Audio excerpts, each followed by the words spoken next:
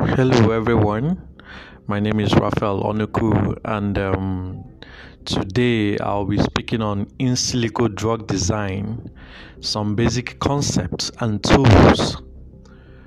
Before we go to a very large extent into this topic, certain stuffs are supposed to be defined, especially for the person who is actually coming into the field of applied computational chemistry new. Let's talk about drug discovery, chemical biology, and precision medicine. There are many in silico tools to carry out.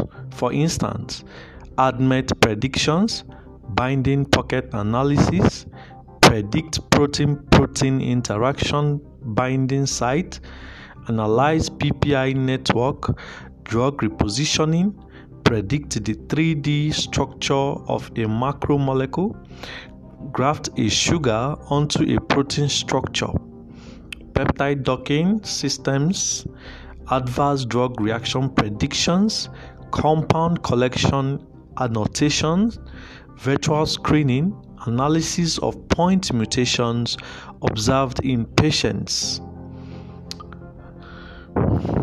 protein docking.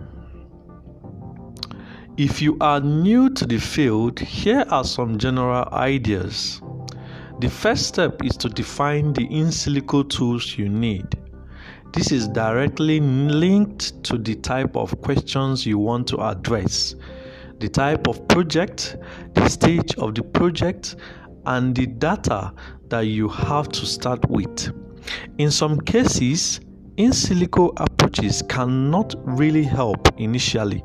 Some experiments have to be performed first, and then in silico prediction engines will become very valuable.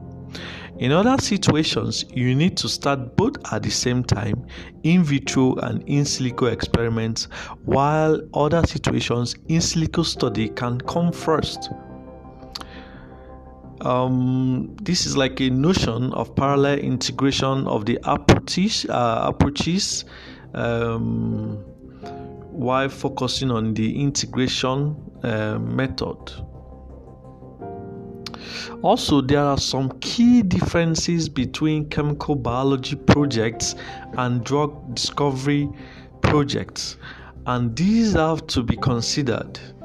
Chemical probes can be critical for drug discovery projects. They are challenging to produce, but at the same time easier to develop with regard to many ADMET properties. It also depends on how far you want to go, meaning in most cases how much funding you have, which is obviously a key limiting factor. If your project is about targeting based screening, you may need the 3D structure of your target. You can check the PDB to find some experimental 3D structures which were gotten via X-ray or NMR in general. If not, you can try to predict the 3D structure, for instance, via comparative model building, that is homology modeling. You can find many valuable standalone and online servers in the short online servers like CAST-P, which you can use for target predictions. These belong to the overall structure of structural bioinformatics. Next, assuming you have your selected protein in 3D, you may need a peptide or a small non-peptidic chemical compound or an antibody that binds to your target. If you know the binding pocket, then you can use structure-based virtual screening approaches or peptide protein docking. In general, you will need to prepare a compound collection if you search for a small molecule modulating your system. Once you have prepared this collection or found it online, then using in silico screening or related approaches, you should be able to define a small list of molecules that will need to be tested experimentally. Maybe you do not know the binding pocket, and then you can use tools that will predict binding cavities and the so-called druggable pockets. Your therapeutic target might be flexible. Then you need simulation tools like molecular dynamics and many others.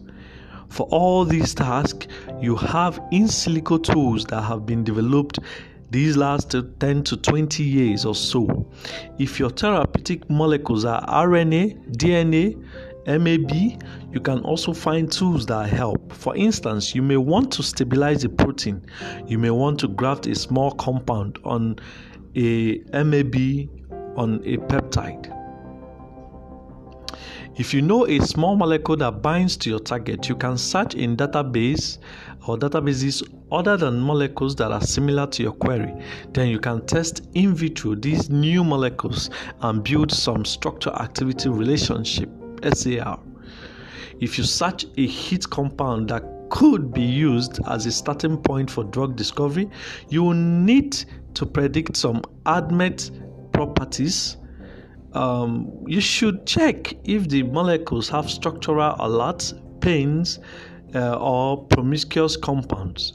According to such analysis, you may have to perform additional experiments to double-check your initial results. Tools that can be of interest at this stage can belong to the QSAR section or the virtual screening sections, and obviously to the ADMET section. In most cases, you have to look at databases to see if your target has been screened already, or if your favorite compounds are already known to hit many targets. Databases that are open are, for instance, PubChem and ChemBL.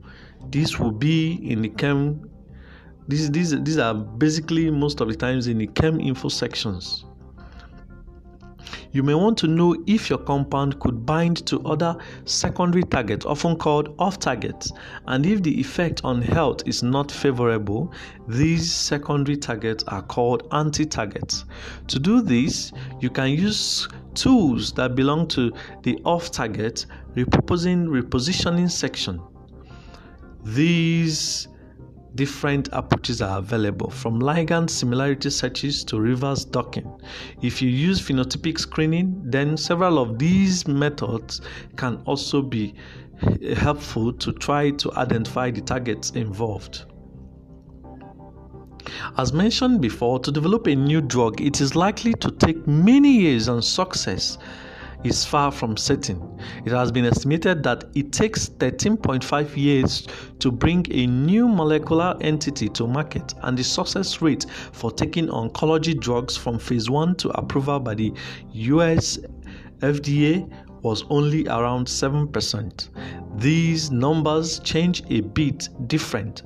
Reports has it that these numbers change a bit different in different reports, but it gives an overall idea.